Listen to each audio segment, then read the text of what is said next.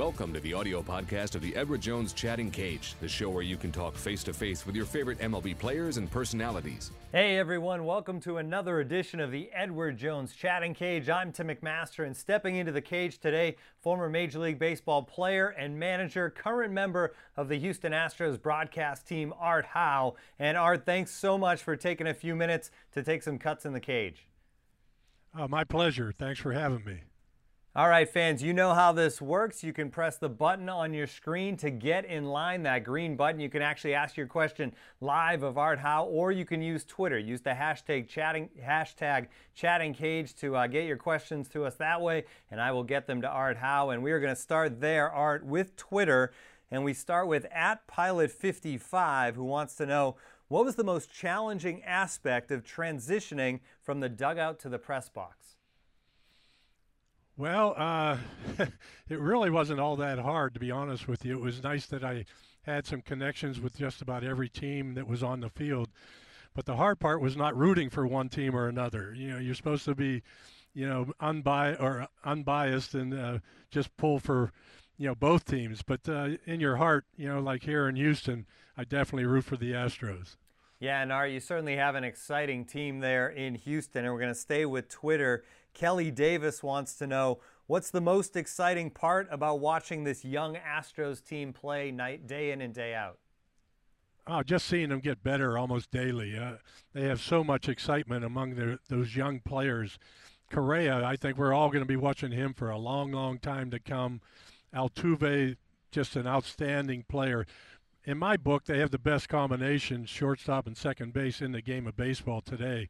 And they're both very young, and they're going to be together for a long time to come. So the Astros are certainly in good hands there. But Keuchel won the Cy Young Award last year. This guy just knows how to pitch. So it's fun to watch them because they hit that long ball. I know the fans love to see home runs, and they have it all the way up and down their lineup. Yeah, and they play in a great ballpark for that as well in Houston. And we saw this team get to the postseason, obviously, a year ago, and they look like they're geared up to make another October run this year. All right, you can get in line. You can get your own questions into Art Howe, just like this fan who joins us now. Tell us what your name is, where you're from, and what your question is for Art Howe. Hey, my name's Will from Dallas, and I was just wondering, what's your favorite ballpark to visit when you're not in Houston? And was it different when you were a player or as a manager? Well, my favorite ballpark I always loved was Wrigley Field. First of all, back when I played, we always played in the daytime, and that's what I always felt baseball should be played. But Wrigley Field was my favorite because it also reminded me of a field that I grew up with, and that was Ford's Field with the ivy on the walls. But Wrigley, the fans just seemed to be right on top of you. They were very energetic, but that was always my favorite ballpark. As far as weather, it has to be San Diego. Every day was the same, beautiful, and it's kind of spoiled you. Yeah, and the Astros don't get to go to Chicago to play at Wrigley as much as they used to, Art, but maybe the World Series this year. Who knows? A lot of people have kind of picked both of those teams, so we will see how that plays out. We're going to go back to Twitter now, and Bill Staples Jr. wants to know, why have so many former Astros become managers? And then he adds, perhaps Bill Verdon's influence. It could be. I think we learned the fundamentals of the game. He really harped on that, showed us exactly how to play basically small ball and how to win close ball games. We had great pitching staffs here when Bill was here, and we all really became students of the game, so to speak. We learned how to play the game the right way, and he definitely was a reflection of that. I mean, he showed us exactly how to get it done, and we're all very thankful to have played for him. Yeah, and a lot of guys have moved on to that managerial career, like we said. This is the Edward Jones Chatting Cage, where you can get some FaceTime with your former players, broadcasters like Art Howe today, and we have a fan joining us right here. Can you just tell us your name, where you're from, and what your question is for Art Howe? Sure. My name is Eric. I am from Houston, but live in Austin now. And Art, first base is a really underappreciated position defensively. I'm wondering what you think of Tyler White's defense and how he's playing over there. I think Tyler White has fit in very nicely with this club. First of all, he's probably the biggest surprise on the team. offensively, the way he came out of spring training and just been hitting up a storm with the long ball, which people didn't think he had the ability to hit a lot of home runs. Already has 4, and he's really swinging the bat well. But first base, he's played extremely well. Playing third base, as I did when I played, and I moved over to first, he's a good infielder, and he's really helped the other guys as far as digging balls out of the dirt. It still takes a little time to react to balls to your right, which ones you should go for and which ones you let the second baseman play. You should get in the habit of checking where he is before the ball is pitched. But he's done a great job, and I'm sure the Astros are very pleased with him. Yeah, he really certainly was a surprise, Art. I know a lot of people are expecting to see A.J. Reed at some point at first base, but Tyler White came up first, and he has certainly filled that role and done a tremendous job. It's now time for our EDJ question of the day. And Art, our EDJ question of the day today is, what was it like playing for your hometown team? And that, of course, the Pittsburgh Pirates. Well, it was a thrill. It was very nice to be able to play at home, sleep in your own bed. But the problem was when I played there, I don't know if a lot of people knew I was from Pittsburgh, but I really enjoyed it. It was tough, though, leaving tickets. All your high school buddies, all your grade school friends, everybody's coming out of the woodwork asking for tickets. But it was very, very comfortable to play there, and I got to play with a tremendous ball club. So it really made everything just sweet. All right, we're going to have another fan here joining us in just a second, Art, here on the Edward Jones chatting cage, where you can press that button to get in line and join this conversation. And here's our fan right now. Just tell us what your name is, where you're from, and go ahead with your question for Art.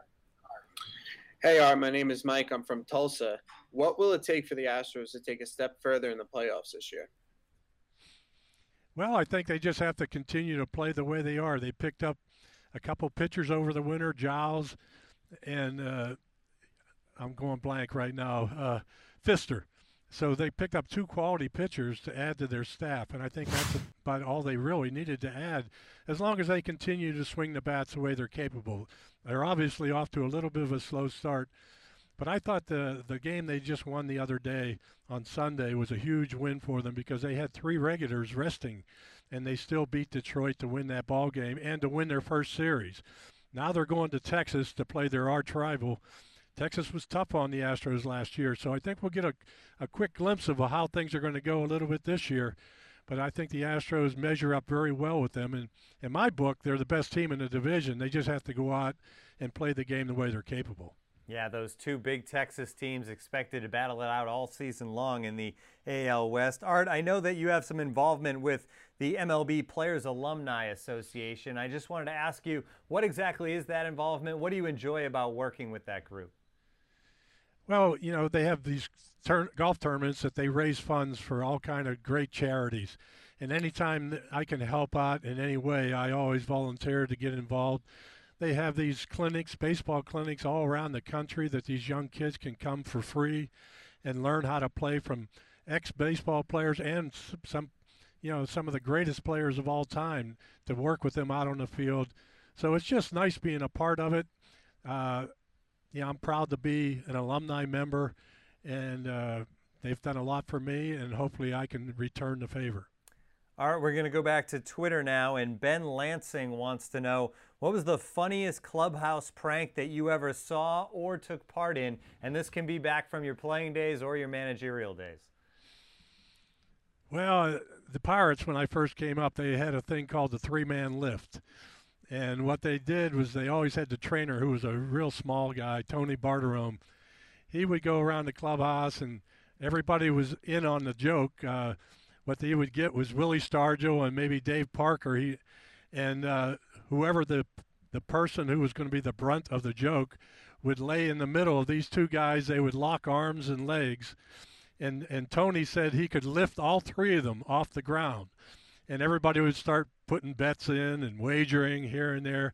So whoever, maybe it's usually a rookie, they put in the middle. Once they get him locked in with their arms, these 2 big monsters on both sides of him, he can't move a lick. Then everybody just puts shaving cream and everything else they can find in the clubhouse, powder and whatever, all over the guy. So that was one of the jokes that the Pirates used to always pull off on unsuspecting rookies.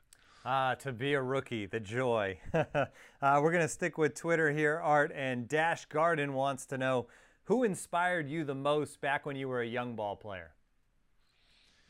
Well, Roberto Clemente was my idol. I grew up in Pittsburgh, used to watch their games all the time. The very first game I went to, I was in the left field bleachers, and Roberto, I think, was a rookie at that time. No one really knew what kind of arm he had. And Richie Ashburn was on third base for the Philadelphia Phillies, who was their leadoff hitter and could really run. They had the bases loaded. The Pirates were leading by 1 run. The hitter hit a line drive to deep right over Clemente's shoulder. He caught the ball with his back to home plate, spun around and threw a BB to the plate and threw out Richie Ashburn to end the game. It was just unbelievable. The place went crazy, and that's when I fell in love with him.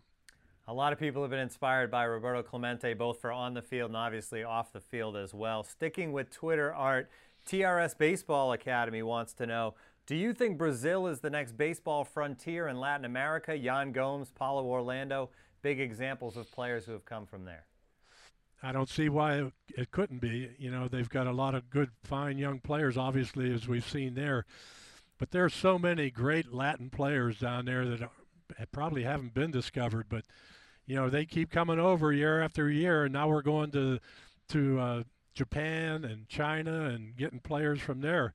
So it's really great to see the game is so rounded as far as international players along with the homegrown products. So it's just a great sport, and for me, it's still number one. All right, we're sticking on Twitter one more time, and Alex DeTrino wants to know, Art, what's your favorite baseball book? Oh, man, I've read so many of them through the years. I'd have to say I don't really have one favorite, but I can't get my fill of reading about baseball, but I like the true stories of past players.